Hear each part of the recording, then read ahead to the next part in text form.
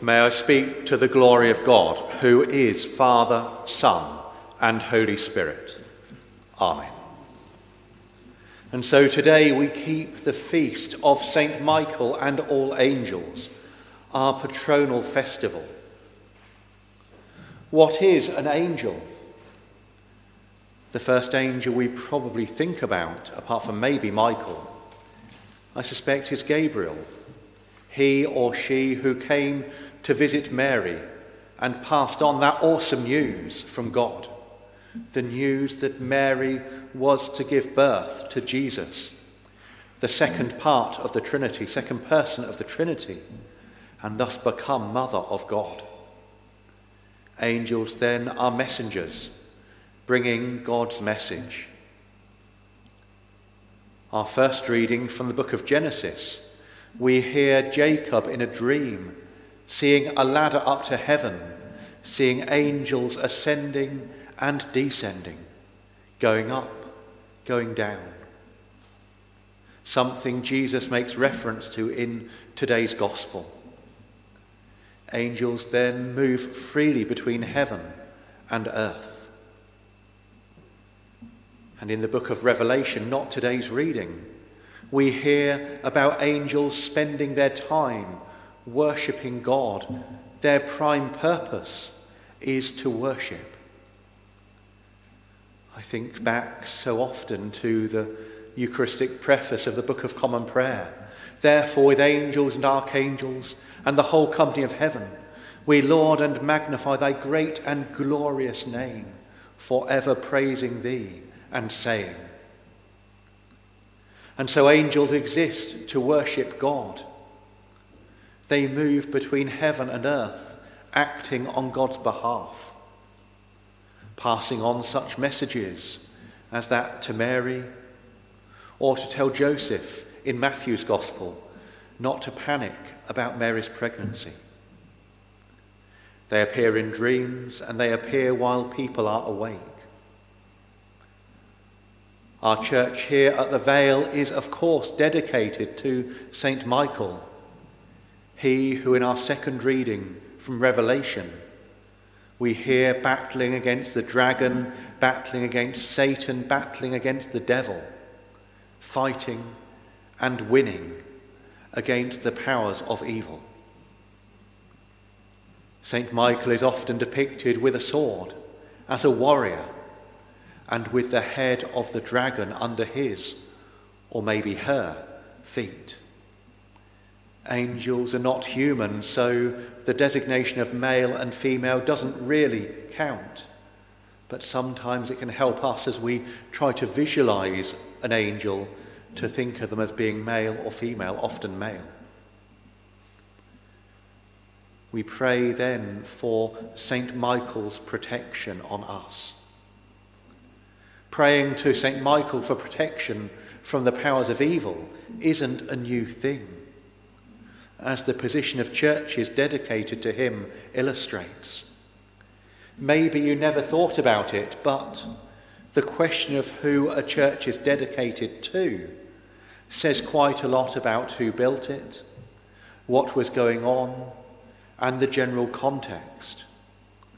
Churches dedicated to St. Michael are no exception. Here at the Vale, the church is on top of a hill.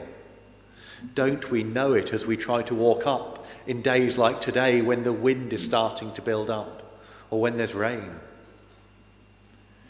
Then again, look at Mont Saint-Michel in France. Church of St. Michael on a hill.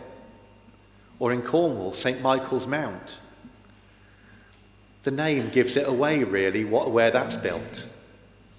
Churches dedicated to St. Michael are so often built on the top of a hill, praying for protection for the surrounding area it overlooks. In the Welsh borders, around Herefordshire or Radnorshire, I forget which, on the other hand, there are a collection of churches dedicated to St. Michael, roughly arranged in a circle around different villages. And that's sort of praying for God's protection for that which is inside, praying for St. Michael to protect them.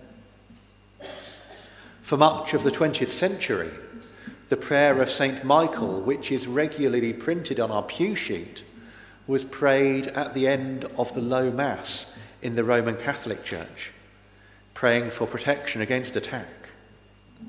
The background of that prayer is that while celebrating Mass, Pope Leo XIII suddenly seemed to have fainted, or possibly worse, people feared. When he came around, he declared he had seen a vision, the devil trying to infiltrate the church, trying to bring it down from the inside. Sometimes we don't really like to think about battles in the spiritual realm, about spiritual warfare.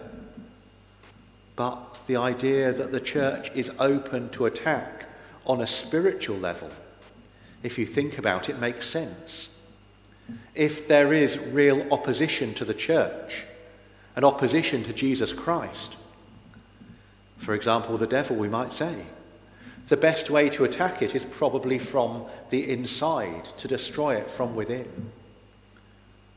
The longer version of the prayer of St. Michael makes this much clearer.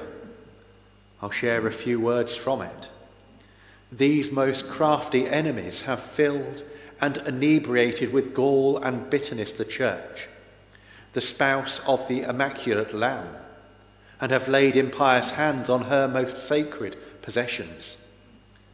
In the holy place itself, where has been set up the see of the most blessed Peter and the chair of truth, for the light of the world, they have raised the throne of their abominable impiety, with the iniquitous design that when the pastor has been struck, the sheep may be scattered. Strong words, pointing out that if someone or something wants to bring down the church, again, if the leaders are attacked, lay and ordained, then without leadership, without a shepherd, it will collapse or will be damaged. With that in mind, we pray for protection for the church here in the Vale, throughout this bailiwick, and in fact the church throughout the world. And so I would urge you, please pray for myself and all clergy, and for our families. Please pray for our lay leaders, Mike and Jeremy, our church wardens, and members of the Church Advisory Committee, and for their families, that we as a body will be protected from spiritual attack. Believe me, spiritual warfare is real. The church does come under attack from those who wish it harm, even though we don't really like to think about it or talk about it. Each of us is human. Each of us are sinners in one way or another.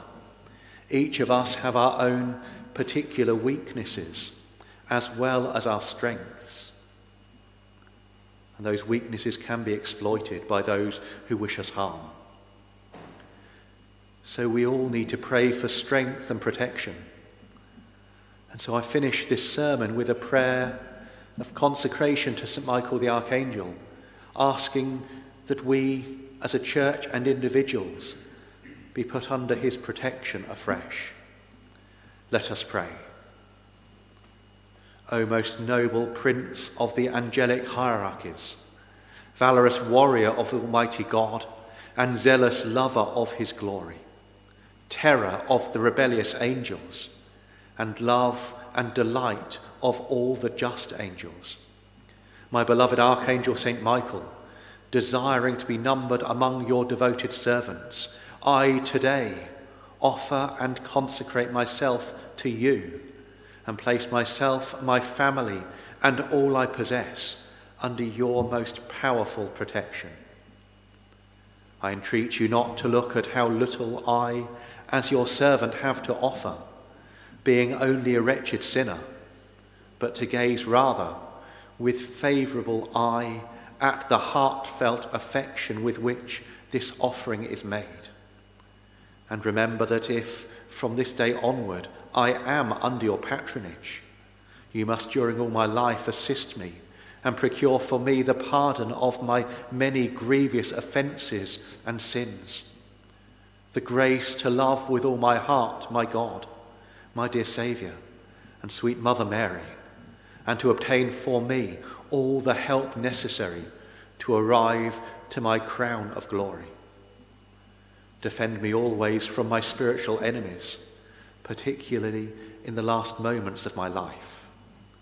Come then, O glorious Prince, and succour me in my last struggle, and with your powerful weapon cast far from me into the eternal abyss, that proud angel that one day you prostrated in the celestial battle.